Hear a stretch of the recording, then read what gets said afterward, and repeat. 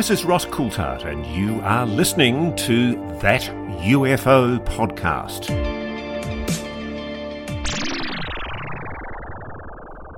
Hi everyone, and welcome back to That UFO Podcast. My name is Andy, and in the middle of a bit of a storm here in the UK, there are storm fronts closing in on the UFO, UAP, circus, whatever you want to call it these days. It's been a bit wild. To discuss this with me, equally windswept down where he is in Wales. Dan, welcome. Hi. Yeah, I figured, new report, so we're back here to do this one more time. Yeah, and a few things to cover off, to be honest. And I mentioned, Dan, I don't think actually I said on the interview, but the Mark Hartzman interview that people will have heard or have seen or will get to, I'm sure, hopefully. Love his book. I really enjoyed speaking to Mark. Yeah, it's lovely. Really nice book. I said to him, and I felt bad saying it, but I was surprised how good it was. Like, it was, yeah, I was genuinely really We're used to books that are just text, right? And that's no shade at people that do it like that. No. It's clearly like a casual on-ramp. Like he's paid mind to people that haven't been immersed in the subject like 24/7, Or have the attention, like my attention span's terrible. So I think it's very easy to do like a bit of the book and then stop. Sure.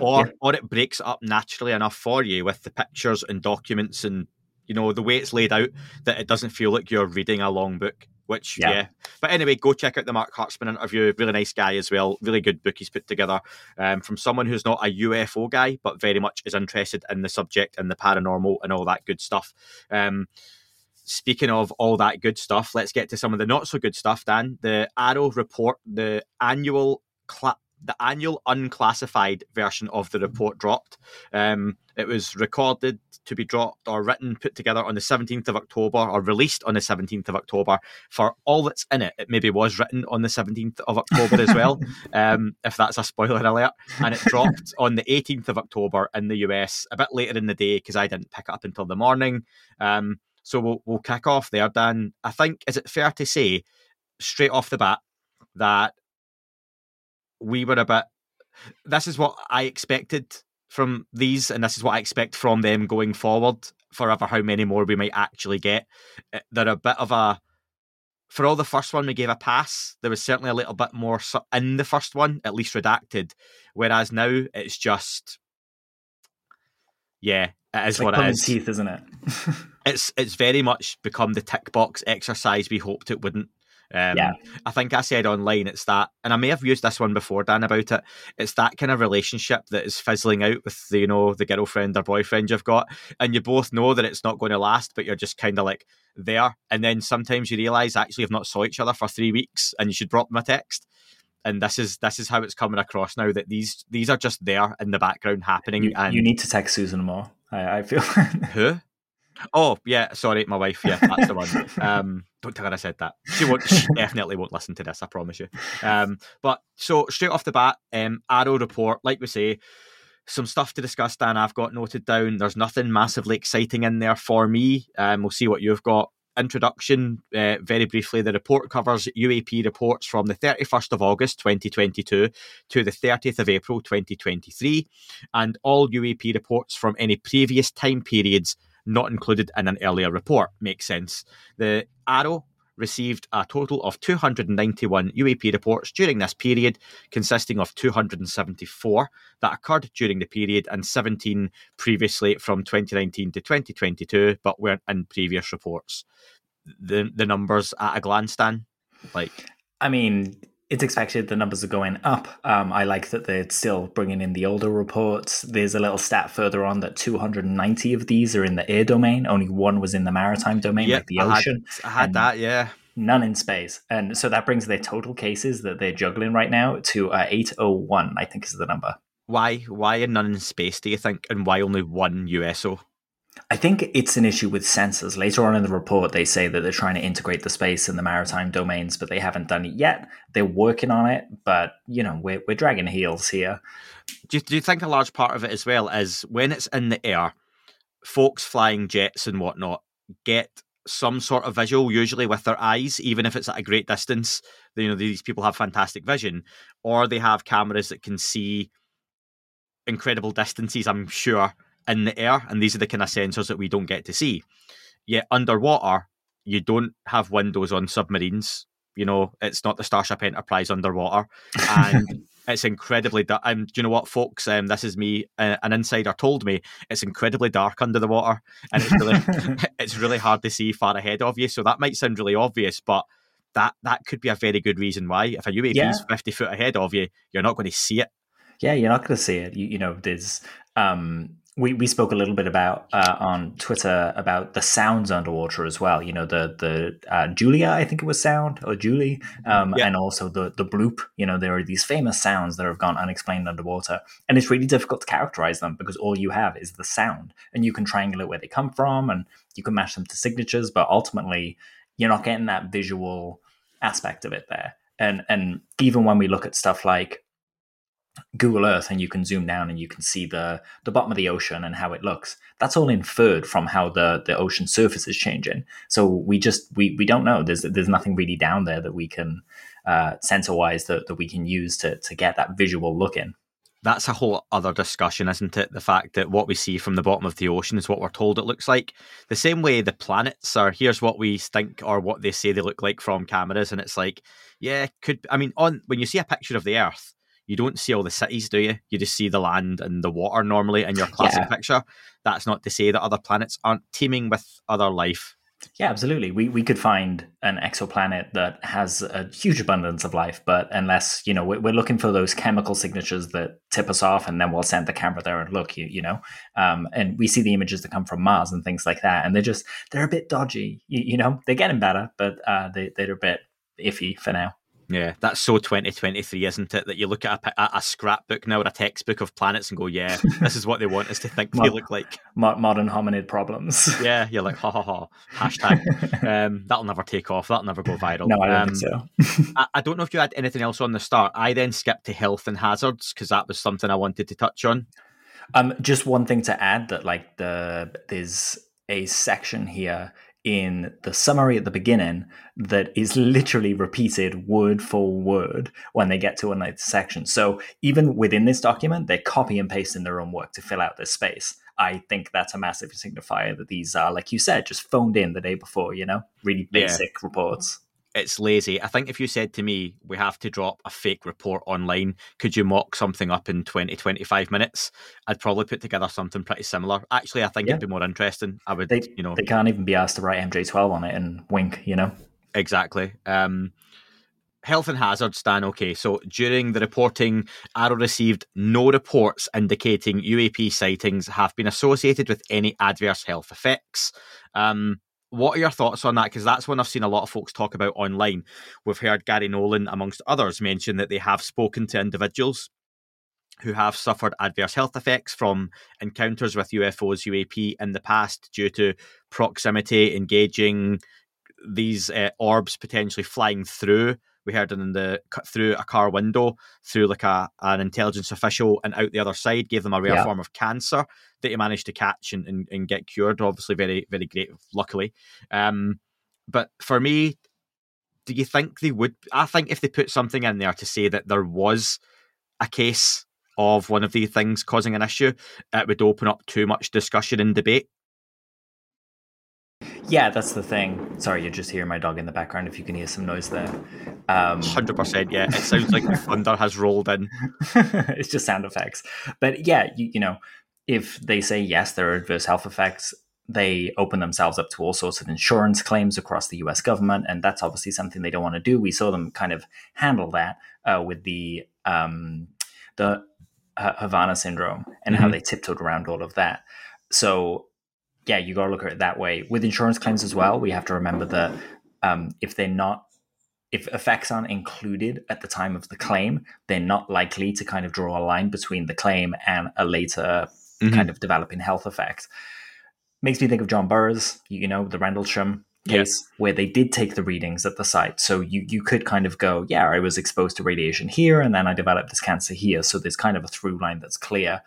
Something that we have to remember is that Gary Nolan has done a lot of work, as has Kit Green, on this. And Gary Nolan commented just today to kind of elaborate a little bit on his thoughts on it. And his words were, I have yet to hear from anyone at AARO. I have been in touch with others in the US government on the issue. They have all all the information they need from me. I'm not needed for anything further at this point. There is still no uniformity of opinion on the matter. There are two clear camps that are rather polarized. There's nothing I can say at this point more than that. Not that I'm hiding anything. It's just a matter of opinion on what I see going on. And then he goes on to say, I feel our side is well represented and heard. Yeah. I'm going to skip to what I have labelled in my notes as the bullshit section. So bring it back at any point after I've done this, Dan, if there's stuff missing. So I'm going to read this paragraph, okay, that I just kind of sighed at. And I think we mentioned this being a big issue in the last one, and it's the idea that they're making assumptions in what's meant to be a factual report, and it's frustrating. So this is what I wasn't happy with. While this progress is facilitating collection and analysis of the UAP problem set, the continued volume and unidentified nature of most UAP is a direct consequence of gaps in domain awareness.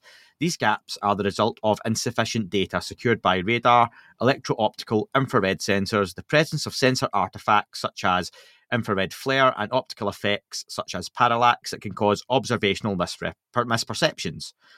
Based on the ability to resolve cases to date, with an increase in the quality of data secured, the unidentified and purported anomalous nature of most UAP will likely resolve to ordinary phenomena and significantly reduce the amount of UAP case submissions. So again, that's just, even though we've got lots of stuff here unidentified, it'll most likely be something prosaic because of this. You can't really conclude on that, can you? Even though I'm guessing that is likely the case, surely you have to still get that investigated. You have to still make sure those sensors are upgraded, and that can certainly be a recommendation. But it just seems like that's part of the issue we've got with Sean Kirkpatrick and others involved in this right now, is that they're happy to say it's probably nothing, so let's not look at the stuff that might be something. Yeah, and that's the thing, that would probably, right, there's an assumption in that, and they do say that their assumption is that these things resolve to really prosaic phenomena, but that's kind of not the stuff we want to hear about, right? There are these throwaway lines through the report saying that 1%, they don't fit any preconceived patterns or signatures that they're kind of in the databases they're building are prosaic things. That's the section that I want to see elaborated on. I want to see a 16 report page on that 1%. And I wonder if that classified report has something like that, going in depth on these 1% and saying we can't figure it out because of X, Y, Z. In this one, we see a kind of an elaboration on, or should I say a follow-up on the data that was presented earlier this year on the NASA panel, where we see the percentages of the reports. We have 21% reported UAP have lights. That's up from 16% previously.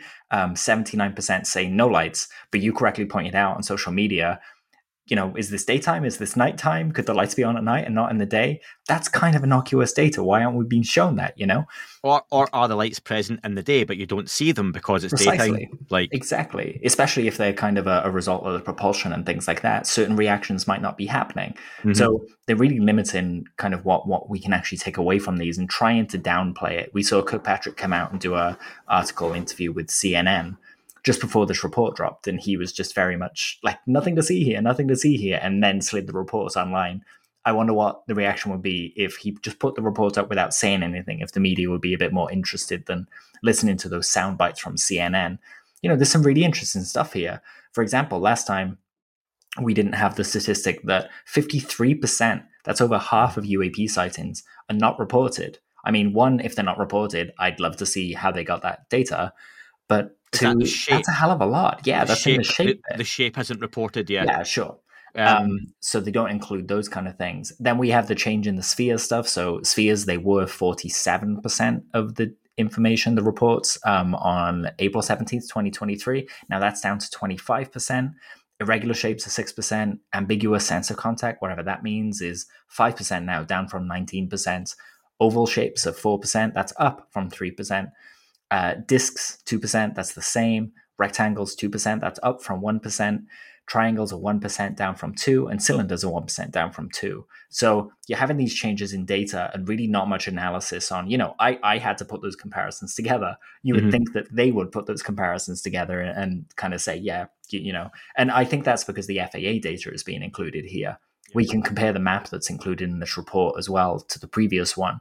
And there are new blotches kind of all across America, for one, which I think is the commercial stuff, but also Alaska, has a little blob off the coast in the ocean, as does the Pacific, the North Pacific, and the Indian Ocean.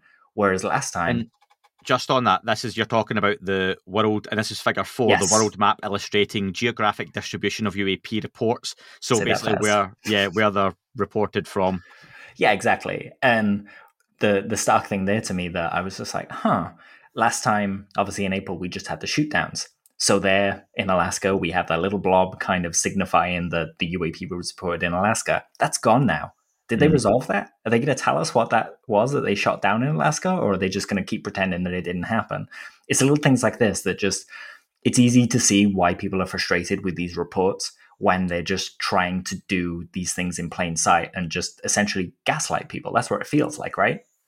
Anything in the fact that this map confirms flat Earth theory to you? No, it doesn't. It doesn't. Just on a 2D page. just the way it's represented. A Low very slight dimensional curve, maps. and you fall off at the bottom.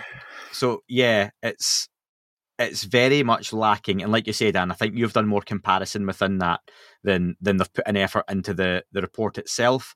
I wonder, are you disappointed in the lack of reaction afterwards and even attention paid to this from Senators Gillibrand, DNI, Avril Haines, folks who just a year, 18 months ago, seemed to be champions for the UAP UFO subject for a very bright time, and their candle seemed to burn out very quickly? Is that just a case of things have moved on in the world and they're more involved in other stuff? Is it just they're no longer interested? Have they been dissuaded? I don't know where you sit with that. Well, we're kind of seeing a passing of the candle to people like Tim Burchett and Luna and people like that who are developing this UAP caucus, and they've been pushing for the meetings in the skiff with David Grush, which we've just had confirmed. On I think it's the DoD IG is going to facilitate a meeting on the 26th of October. The intelligence community IG is doing the November 16th. So that's going to be really interesting. But I wonder if people like Gillibrand are kind of stepping off the accelerator a bit because this stuff is happening and because people are pushing. But it is disappointing to not see her kind of go, you know what?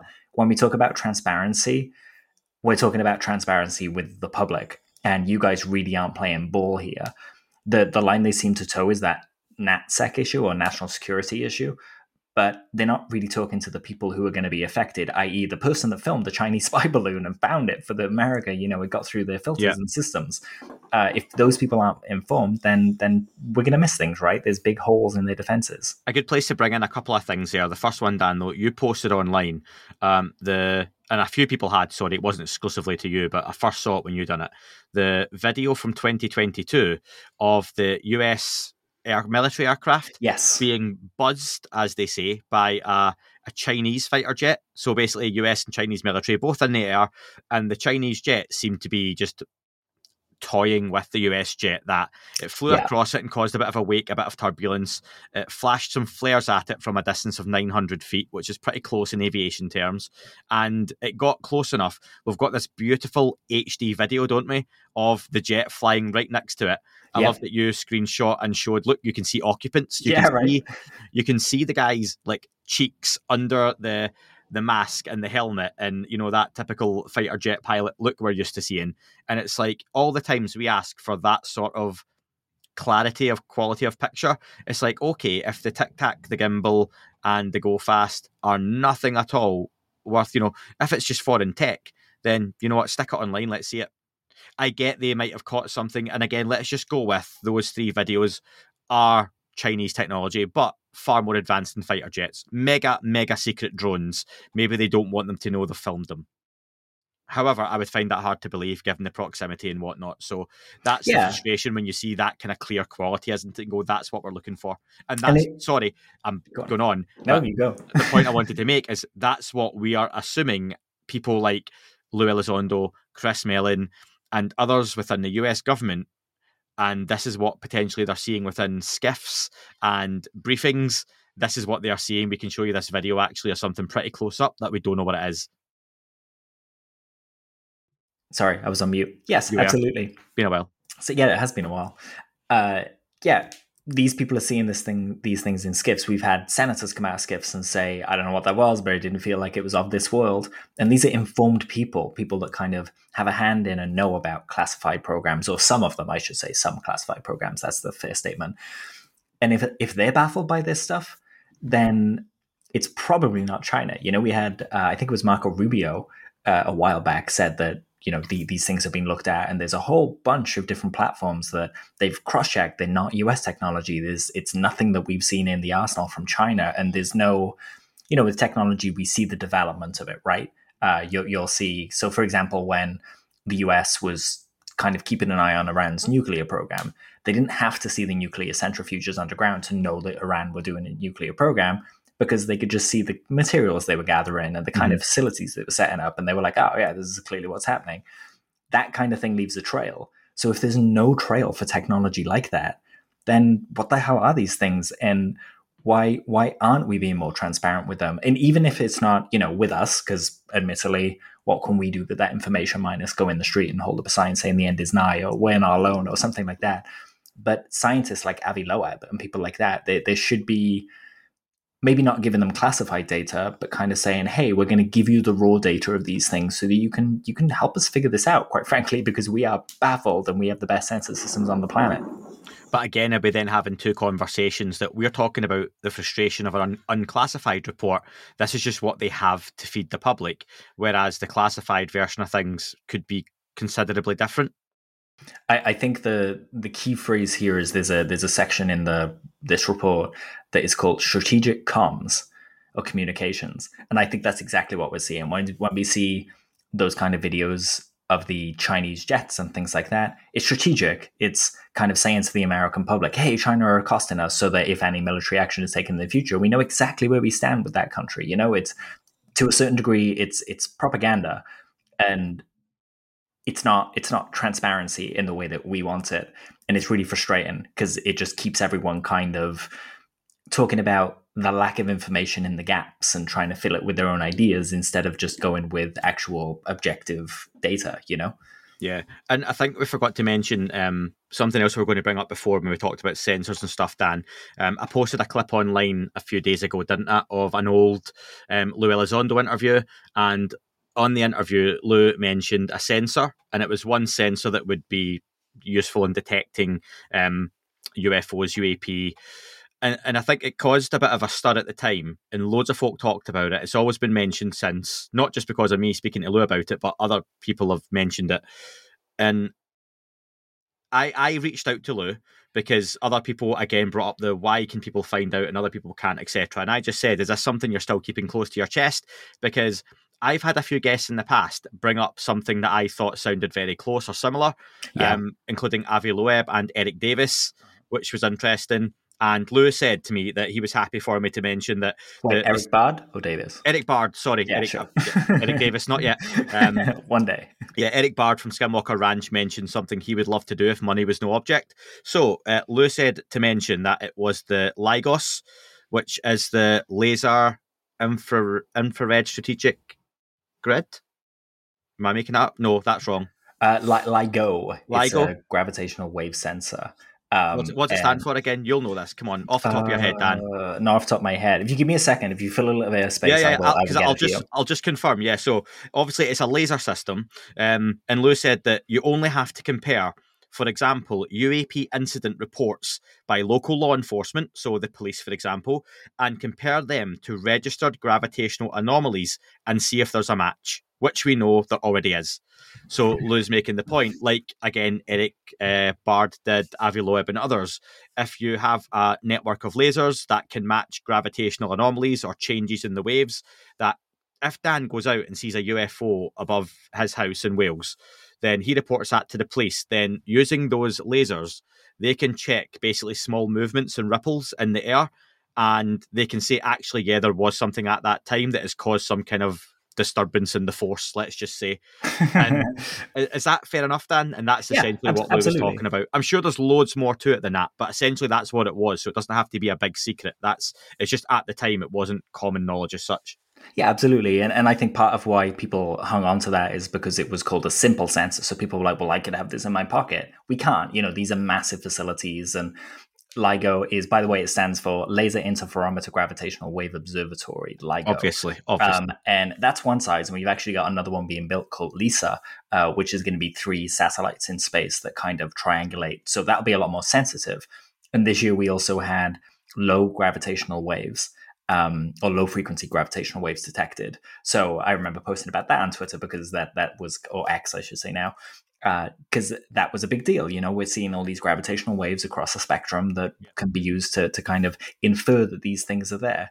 There's actually an app that you can get called GW Events. This is on, I've got an iPhone, I think it's available on Android, and it just notifies you when a gravitational wave is detected. And it's really handy because, if anyone comes to me and says, oh, I just saw a UFO, I can tell them whether there was a gravitational wave there. Another thing to note is this was mentioned in Monsters of California, and it surprised me that basically when a lot of UAP congregate in one place, they create essentially a bigger ripple in the pool. So even if you can't see all the way across the pool to the UAP, if you're at the edge, you can see the ripple and you can infer that something is there. Exactly. So, yeah. You 100%. Sorry, Dan. I'm just looking up very quickly online. That's fine. Yeah, but that's essentially it. I didn't think it had to be a big hoo-ha, and just a few folks got a little bit upset about it online. So there you go. There's what it is. That's it. Feel free to clip and share. It's sometimes you just have to ask people, and they tell you. That's it's amazing, isn't it? Yeah, it's again secret communities, folks. But it turns out if you just ask, then information can be given. Sometimes folks say no, sometimes they say yes, but there you go. So Dan, anything else summary to finish on that report, because I've got nothing else to say on it. Tick box for me. Yeah, I think tick box is fair. There were a few things that kind of jumped out for me, just in terms of, I've hit the main bits on the morphologies, the shapes and things like that. There was a small mention of the office or AARO employing more sensors specifically tailored for UAP detection. And that was alluded to before, but now they're talking about it as if it's fact that they've got these sensors out there. I want to know what these sensors do. What are they detecting? What is the signature that they've been geared to? This is really interesting. How many why do you have the right? Who gave you the God-given right? I might not have the need to know, but as a science nerd, I'd love to know. And I hope that people like Avi Loeb are being told, because they're deploying sensors, and it would be really helpful if they could include something that is known to pick them up. It just kind of infers that they know the signatures of these things, that there's something consistent with them that allows them to detect them. And we've heard people like Bob Fish talk about frequencies, and certain frequencies when these craft come out of the water or change from, traveling in water to traveling in air. There's a shift there, and there's a frequency you can detect. It's not the only one. Obviously, there would be more, but yeah, they're building or have built a picture of what a UAP should look like, which is weird when you think about, something unidentified, what that should look like. There's clearly something consistent in this 1% of anomalies that are repeatedly the same thing. So, let's have a bit of conversation there. We also had the strategic communication section talked about declassification, and the AARO successfully exercised its process for declassifying data and full motion videos for the hearing. They say this process is complicated, that it's a synchronized effort that includes various stakeholders, but they're working to standardize and make it routine. So hopefully we should see a bit more transparency there. I'm not hopeful, though, to be honest. I want to see it. I hold out hope, but based on the way this is going, it's a bit disappointing.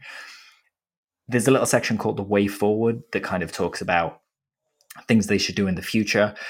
Specifically in this, the area of interest for me is the space and maritime domains. I mentioned this a little bit earlier, that they're trying to kind of get those processes in place for, ship captains and astronauts to report these things in a timely manner.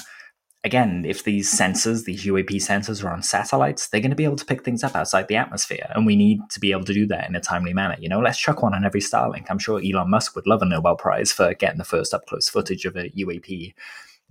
We also have an example of a case closure report, and that's the first that we've seen. It includes key findings, it includes an intelligence assessment, a separate science and tech assessment, case essentials, and comparison to known data like flight paths and satellites and things like that. But there's also a weirdly small chunk on that that's redacted. It's a small black triangle at the end of the first page. I'm just like, what could possibly be there that's so touchy, you know? Did you just say aliens? I don't know. It could say anything. Although I would like to see, for parity, an example of case still opened, but one that's intriguing and interesting. Yes, exactly. That would be fair, right? Like, this is what a case closed looks like. This is what an ongoing case looks like. So yeah, that transparency is there. Then we have there's the glossary at the end of it, the report, and there are a couple of interesting things in there. So they define a space UAP and a seaborne UAP finally. And the space UAP is anything above the Kármán line, which is fair. That's a common transition to space. You know, there's no hard line. It's just the atmosphere gets thinner. So 100 kilometers above the mean sea level of the planet, that's space. Seaborne is below that mean sea level, air is between the two. There's a UAP objects and material definition there that mentions corporeal artifacts of UAP, which kind of piqued my interest. Corporeal is usually used to kind of talk about related to a person's body or spirit. And I'm just like, what the hell's that doing there? Like, it's a really curious word to use. And they always have these little throwaway words in that kind of make you go, huh, like why, like biologics, like, you know, there were some in the last report as well. It's odd. We also have the definition of UAP engagement, which says bringing UAP under kinetic or non-kinetic fire to deny, disrupt, or destroy the phenomena and or its objects. UAP engagement is nowhere to be found in the document we're seeing. So I guess that's in the classified version. Yeah. Are they talking about firing? Because kinetic and non-kinetic, that's just firing bullets or using something like that reference the shoot downs? Exactly my thought. So maybe that's a clue to what's in this kind of classified report. And then we have UAP interrogation, where they kind of list all the different sensors that are being used to kind of look at UAP. And right there, just to go back to that sensor that Lou mentioned, gravitational is mentioned right there. So there it is in plain sight this whole time, you know? You've said in plain sight several times, so shout out to Ross. Ross is paying me, yeah. Yeah, absolutely. Every time you say it, yeah. $5 Australian, which is 4 UK pence. Hello to all the Australian listeners and viewers. Dan, let's move on to something which I think, for me anyway, was a little bit more interesting. I'm not doing a full rundown spoiler review of it.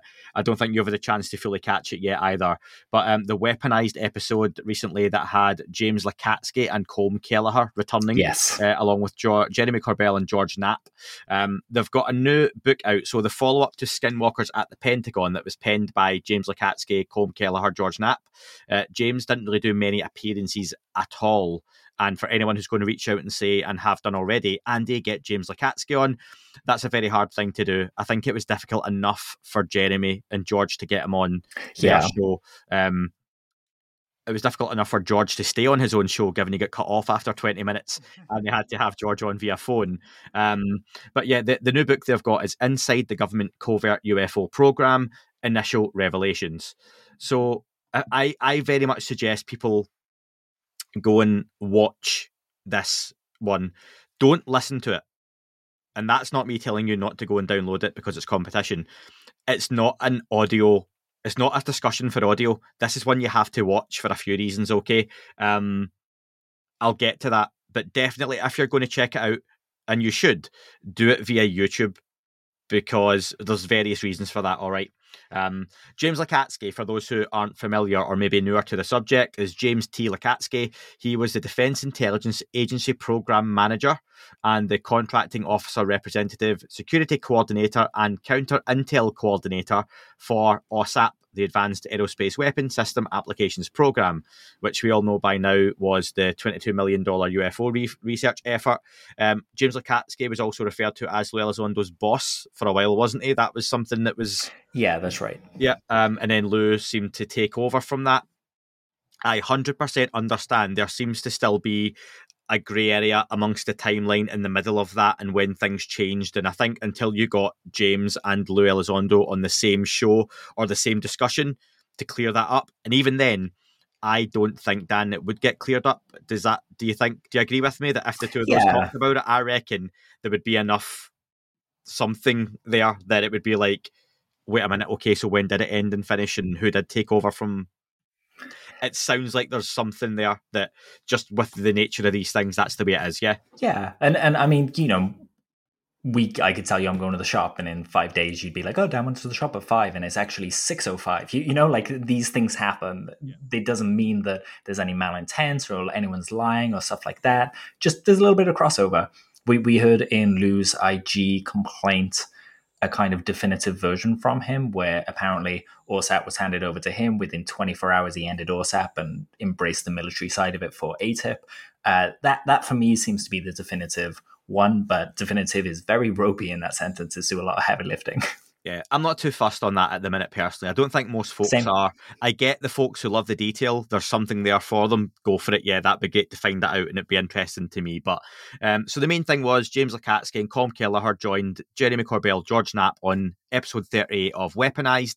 It seems it got a reputation very quickly, so I didn't get to catch it. It premieres normally about 8 a.m. in the UK, 12 p.m. midnight in the US. So you can wake up to it, but I've been really busy at work the last few weeks in the office and didn't get to catch it till later in the day.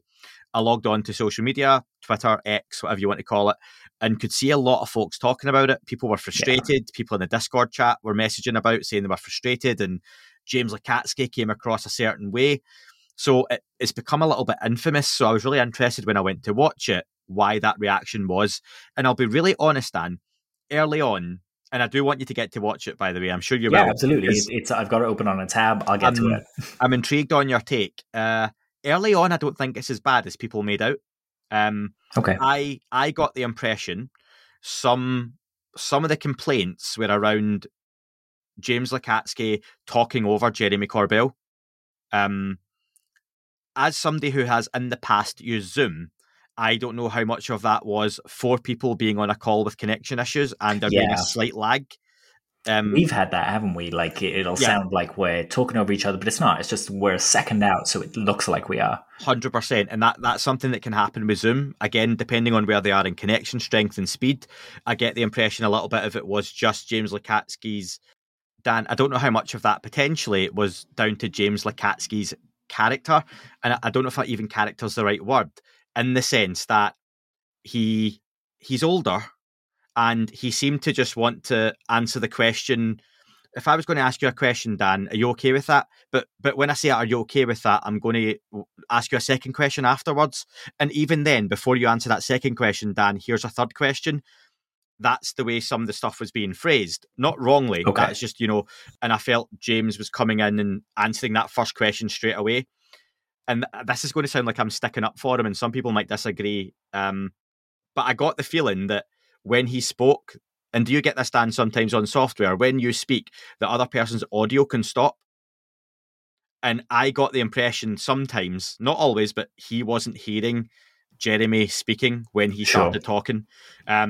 So, and I just don't think he's particularly adept at using Zoom.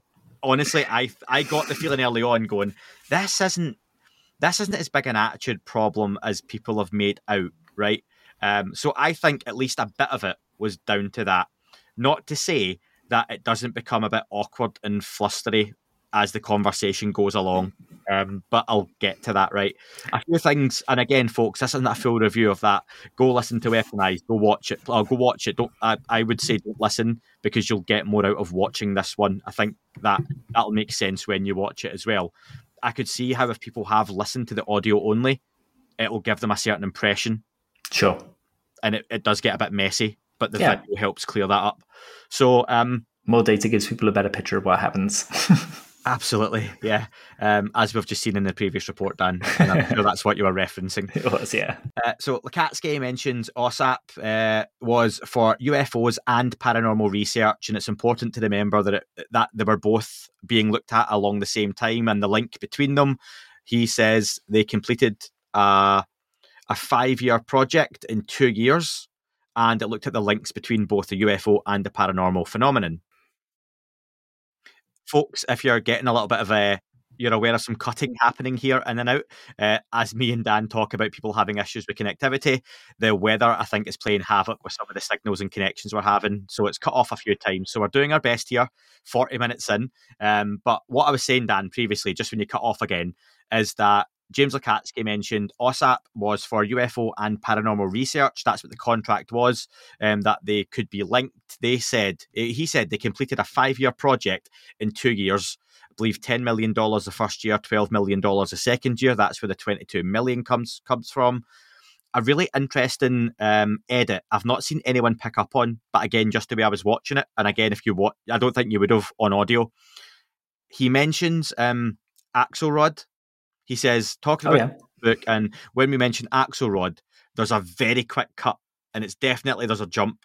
So something's been cut out, and then he says, or Lou Elizondo. I reckon he said a name there that they've taken out. Yes. So if you want to go pure conspiracy theory on that, feel free. But if you watch that little bit near the start, he mentions Axelrod, and then you see the cut. There's been an edit, and I think he's taken something out. That's a good shout. And let's, people cut out the bit about the censor and ask the questions. So cut that bit out, and let's ask the question to Jeremy, and let's find out, was that cut because the name was mentioned that shouldn't be mentioned? Clear up. A few other notes I've got here. So something that made me think straight away was, given his role and what he's done within government, and no doubt a substantial salary, I doubt James Lukatsky especially is in UFO books for the payout. I don't think, even let's say he made $25,000, which I don't think they will, even for 3 of them, even with a successful UFO book, I just don't think that's what they would make. I couldn't see him being bothered to do it. It would seem strange, but I could be wrong, but just my impression, I'm like, I don't see this guy being in it for the money. A really interesting point, I think, one of the big talking points, and this is where there's a bit of the, not tension, because I think clearly Jeremy has met, and James Lukatsky says, I've met you a few times, Jeremy, and they're trying to have a really interesting conversation. That thing, Dan, where people mention people don't ask the hard questions. Yeah. And sometimes there's a reason for that, as to it's not worth it potentially because you're not going to get an answer, so word that a different way. There's a whole conversation goes on throughout this around why he isn't answering questions, why he can't, or why he's even avoiding questions, and they keep going back on it. And that's the kind of awkwardness people have mentioned.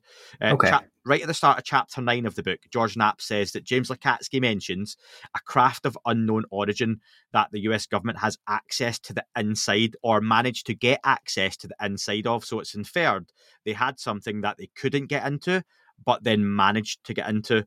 I wonder if that's what Ross Coulthard was alluding to in the Project Unity interview with Ross and Nick Cook, where that was brought up again. It was brought up, that Ross has heard that the US government has access to the inside of a UFO, and that only certain individuals with certain genes or certain abilities, kind of alluding to telepathic or consciousness, can access these craft and can control these craft. And it's not the first time that we've heard this, right? It was in Taken, it was in Stargate SG-1. Stephen Greer, yes.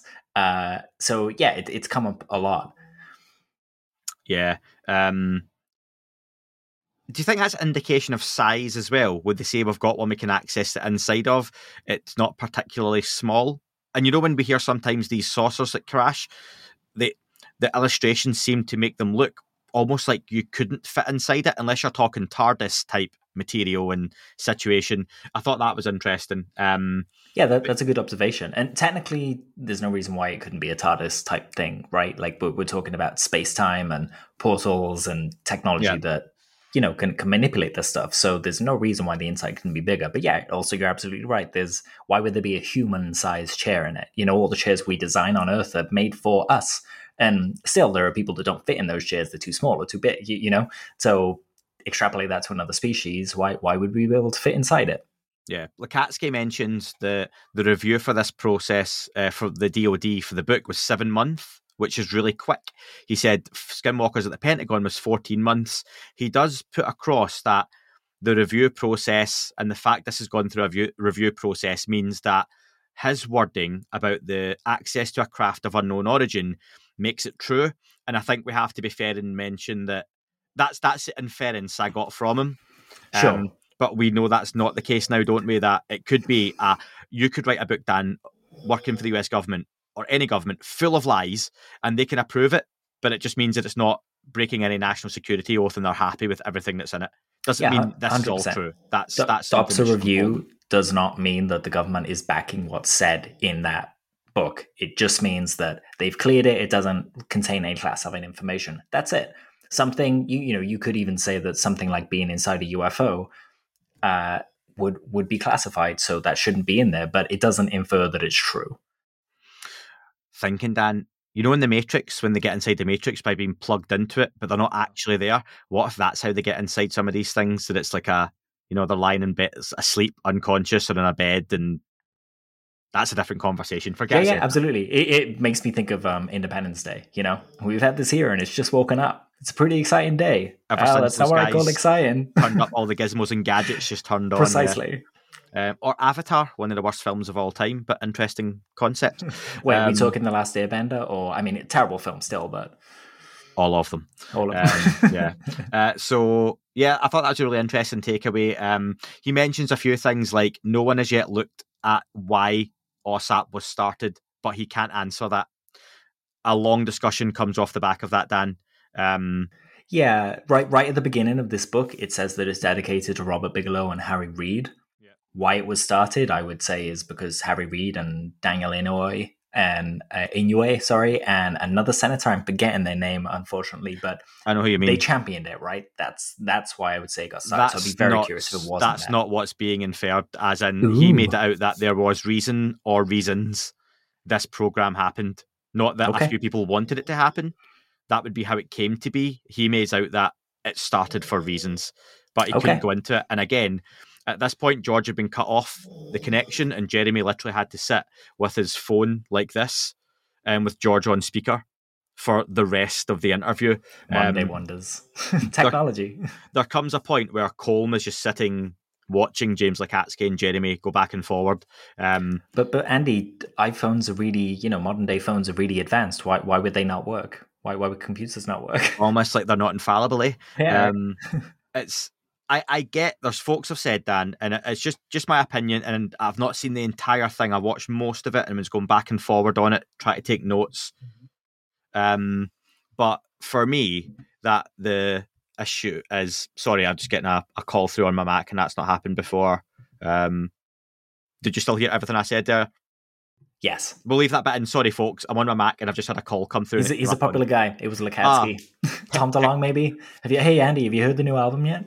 This is like a non-human intelligence, got a new consciousness set up and just everything's thrown him. So sorry, folks. But yeah, I was making the point there that it goes into this kind of long-winded back and forward between Jeremy and James Lukatsky, and Jeremy keeps pushing that you're not actually answering the question I'm asking you. And James Lukatsky's making all these references as to, well, he is answering it because he said this, and then he mentions Colm said this earlier, and that's very similar to this. And look at the back of the book. It talks about the review. Everything I'm saying has been cleared. And even George on speakerphone is going, no, you're not answering the question. The question we asked you is this. And Jeremy's trying his best. And I felt for Jeremy at times because he really is trying to push the way people want interviewers to push. And this is a guy, Jeremy Corbell, who gets a lot of aggro from people in the UFO community about him not asking the right questions or the way he does it. He really tried to make clear in so many ways to James Lukatsky, you're being evasive, and it's getting difficult for me to ask you the question because you just don't want to. And I think what annoyed people was the way James Lukatsky responded and kind of laughed, and people have memed it a little bit. I didn't get as much frustration from that, but I think if you've watched the video version, that maybe makes a little bit more sense. But it's that fine line between, okay, and I've got this to ask you here, Dan, if you're going to have people like this, with Colm Kelleher, George Knapp, writing books where they can only go so far, or they feel they're giving you enough to point you in a direction. James Lukatsky mentioned this book and the previous book both open a lot of doors. And while he can't give the answers, these are almost directions as to where to look. And he feels people are missing the point on that. So, like guessing, loose breadcrumbs. Yeah, he's sitting there with, I've said this, and surely you're going to go down that path, but you aren't, or you haven't yet. He mentions people are looking for a bottom line on this phenomenon, and he says there either may not be a bottom line or there are several bottom lines. So that's an intriguing line, isn't it? I don't know yet. I need to finish watching it, but also probably go back and watch bits of it again to change or form my opinion fully. That is he just not accustomed to those types of interviews, but also struggling between a place of, I'm giving you some clues, but I don't know why you're not picking up on them. I don't know.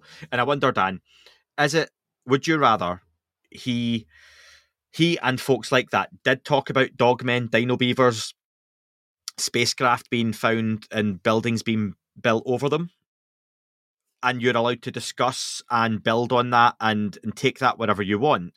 Or would you rather they didn't mention it at all and you don't have any of that information? Because I think that seems to be the argument and the fight between many. Yeah, I mean, in one way I understand it because, take Ross and the clues for the giant UFO that had a building built over it. Mm-hmm. That's an intriguing data point. It's intriguing to talk about, to think about. There's a lot of research comes from that, and there are a lot of implications in terms of the history of this phenomena and how the US government handles it. It's not just about the craft having the building built over it, So you're right, there are clues. And there are people out there that would rather those things aren't mentioned. Personally, I love that they're mentioned because it means that to a certain degree, at least Ross is trying to be a little transparent. At least James is trying to push that line a little bit. But if people are going to miss them at the same time, I can see why that must be really frustrating on their part for them to just be like, I'm holding up a sign here and you're telling me that I've told you nothing, when in fact I'm telling you a lot more if you read between the lines. And instead people are getting wound up about connection issues and things like that, It's sometimes advantageous to kind of sit back and let everyone else do the arguing and just kind of see where the chips lay because, Ross talked more about it to you. He elaborated as to why he couldn't say these things and he has genuine reasons.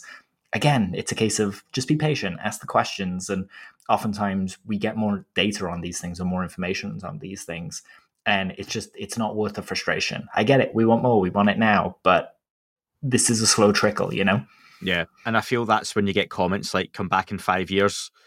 Yes, don't take that as an insult or as a dig at anyone.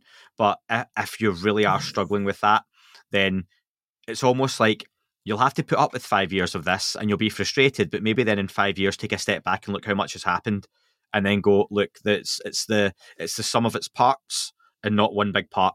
That's the way I kind of look at some of those statements. Trying to be nice though, of course. Yeah, that's true. And let's wind the clock back 5 years. Where were we 5 years ago on this? We didn't have legislation. We didn't have a single UAP report. The picture looked very different. And the way that it's developed is we all have our ideas of what this phenomena is, and it's changed a lot from our initial preconceptions. It's just, like you said, it's not trying to be insulting, it's just trying to be pragmatic about it. Maybe if you step back and then you come back in 5 years, you're going to see there's the pile of information you've got to go through instead of just one interview every month that can get frustrating, Yeah, that's it. The last comment I want to talk about is he mentions...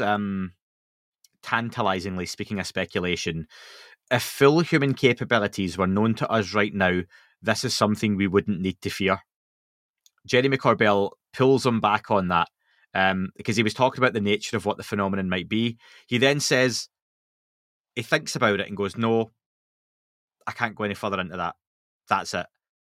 That's a very interesting statement to make. And Corbell asks him, is that because you can or you won't or you're not? Anyway, just because... and he sidebars a little bit, but yeah, that's a hell of a statement to make, that if full human capabilities were known to us right now, this is something we wouldn't need to fear. That he said we've barely tapped the potential of humanity. So pretty interesting comment, Dan. Yeah, really interesting. Lukaski was the guy that at Skinwalker, he saw that shape in the air in the kitchen, and the phenomena seemed to becken to him to come do the work. That was like the tubular bell. Tubular bells, yeah, exactly. Yeah. It seemed to kind of go, there's something here that you want to kind of look into. Then we had the hitchhiker effect and things like that. These could be, consciousness parasites. What if it's just an energy kind of parasite that hooks onto people or something like that? And it's not contagious in a diseased way. It's just, it follows you. That also makes me think of things like remote viewing and things like that, where it's not magic. There's a process to it and it's a natural ability. Yet, for some reason, bringing that into a conversation about UFOs is too much for some people, So part of me wonders if he didn't say it because he kind of wants the conversation to be quite conservative in terms of, where we are. Like, that's relative. It's not conservative. We're talking about, dino beavers and poltergeists and things like that. Do you know what that made me think of there? Not totally relevant, but in a way. Star Trek The Next Generation once had an episode where the folks that were doing the what's the teleporter called again? Not the teleporter. When you transport the beam, when you stand on the big spot and then the thing... Oh yeah, the beam me up sky. Yeah. the beam thing. God, that's annoying me. The beam Anyway, thing. We're going to call it the beam thing. When it does it and you turn into energy and you transport to somewhere else, it shows you them being inside it and transporting. And there was a whole episode how things were living within that energy and attacking them while they were transferring. But it turns out they were people who were stuck in there, and they had to eventually grab them and get them out. And it was like that whole idea of something else living in an energy that we can't see, but it's there. And they managed to pull them out now and again, depending on how they interact with it. And yeah, just interested. That's made really me think cool. of that. And bouncing off that, there's the show The Expanse. You know, at some point they have kind of portals that are kind of like stargates. And it turns out that when ships go through them, there are animals, they refer to them as sharks at some point, that live in that space. Mm-hmm. And when we go into that space, it's like blood in the water, and we've got to get out of there real fast. There's no reason why, you know, eventually those things could kind of say, oh yeah, I see these things coming through. We need to do something about this because they're intruding on our space. Really interesting ideas.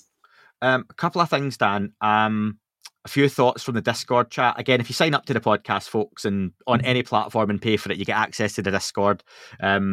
And props to the members there as well, because there's a lot of conversation around controversial issues, and it's always so respectful and just so mature that, yeah, just it's a pleasure to be in that. I only ever had to speak to someone once, and it was all very amicable, and that was it. So yeah, it was. Was that when you spoke to me? No. Actually, no. If I include you, then twice. Don't post copyright material.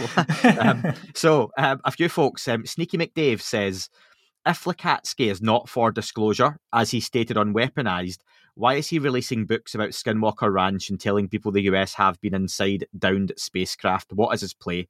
And I get the point that on one hand, he's talking about, I can't say this, I can't say that. But yeah, I can tell you about being inside a UFO. Again, that even not just James Lukatsky, but anyone who's given that type of information. Where do you sit, Dan?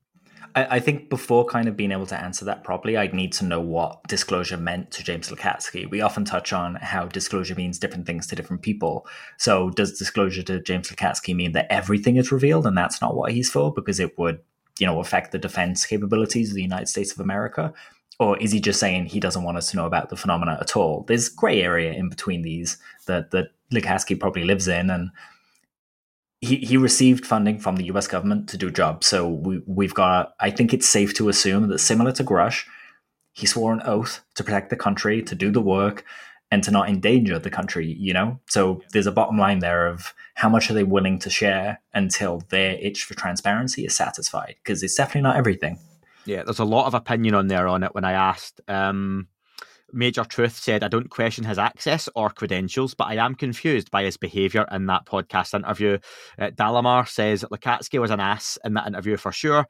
He made overgeneralizations that might make people question his actual access, like when he said, and quote, all SAPs have active counterintelligence officers working on them. That's categorically a false statement. And for someone with such super secret access, he sure complained a lot about what people say on Twitter, which isn't what serious people do or care about. And a lot of folk agreed with the idea that people like that are either trying to purport disinformation deliberately or not deliberately. Sneaky McDave says it's almost like he's trying to disrupt things with his comments about falsified documents, something a good counterintelligence agent would do. Oh, look, we've been inside a spacecraft, but also all those documents Grush saw, some of them are fake. He's done nothing other than muddy the waters. If he's so anti-disclosure, then stop trying to sell books on the subjects. So yeah, I think people were pretty frustrated, to be honest, Dan.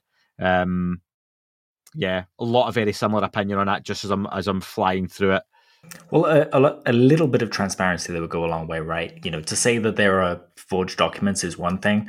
To say, hey, this specific document might not be what Grush said it was, that's only one little part of what Grush did. He didn't, you know, his case isn't built on one document or one person. It's built on interviews over 4 years, 40 people, lots of documents. There may well be some things in there that, you know, were not fully on the up and up. We've already seen it happen with the kind of Mussolini stuff. You know, there's some documents there that are pushed by some known hoaxes. So maybe that's what he's talking about. Yeah. So yeah, really interesting one. I recommend people do go and check that one out. I do enjoy watching Weaponized. It's one of the few podcasts that I try and catch as much of as I can, along with Need to Know on the subject. So yeah, good stuff. And very much one, folks, like I say, if you can, go and watch the YouTube Plenty of clips of it online, but I think it's always fair to go to the original source because those guys put the effort in to make it, whether you like it or not. Go and give them the credit for it at least and share your opinion, which they're always happy with. Dan, final thing I want to ask you though, have you seen much on the Brazil stuff, which is still ongoing? I saw there was a post from Ronnie Vernet about an interview, right? I saw you replied to him, you retweeted it, but go ahead. Yeah, so he tweeted, it was about 12 hours ago, he just obtained audio from a community teacher who witnessed strange invisible-like beings that entered his house and his father's house last week near the Tabatinga in Amazonas state. It's an epicenter of the current wave of cases in Brazil. And while there's some audio from it saying they ran after a being 2 or 3 times, couldn't shoot him, too fast, there's still a lot of this stuff persisting. There still seems to be something's going on out there. I don't have any more to say on that, Dan, other than it's interesting. Ronnie Vernet, I recommend if you follow at Ronnie, it's RONY, and then Vernet, VERNET. Ronnie's a journalist based out in Brazil. I've had him on the podcast before, and it's one he's keeping on top of. There's a lot of stuff happened. There's interactive maps of where things have happened. It's a strange one because I've seen a few folks saying, well, just get out there and research it and investigate it. I was like, well, I can't just hop on a plane to Brazil for a start. I don't think many of us can, but you've got someone out there doing the work. But also I seen when he asked for some support and funding for it, people criticised that, but then other folks are like, get on with it and do the work. It's like, well, he is out there doing it, so at least follow him and have a look at it, ask some questions, and maybe that'll help out. I don't know what is or isn't going on out there, Dan. Are local communities in Brazil being attacked or pestered by some kind of non-human intelligence? Is it something else? I don't know. Is it one you're keeping much of an eye on at all? Yeah, I'm keeping an eye on it as it goes. It's like you say, it's hard to judge, right? We don't have access to these things. We don't have access to the data. We know how myths form around that game of telephone with stories and information. This might be that. It might not be that. The fair thing to do is just let the plate keep spinning as an unknown and keep paying attention. Ronnie's fairly discerning. So the fact that for me, the fact that it's coming from him, for me, brings some credence to these stories.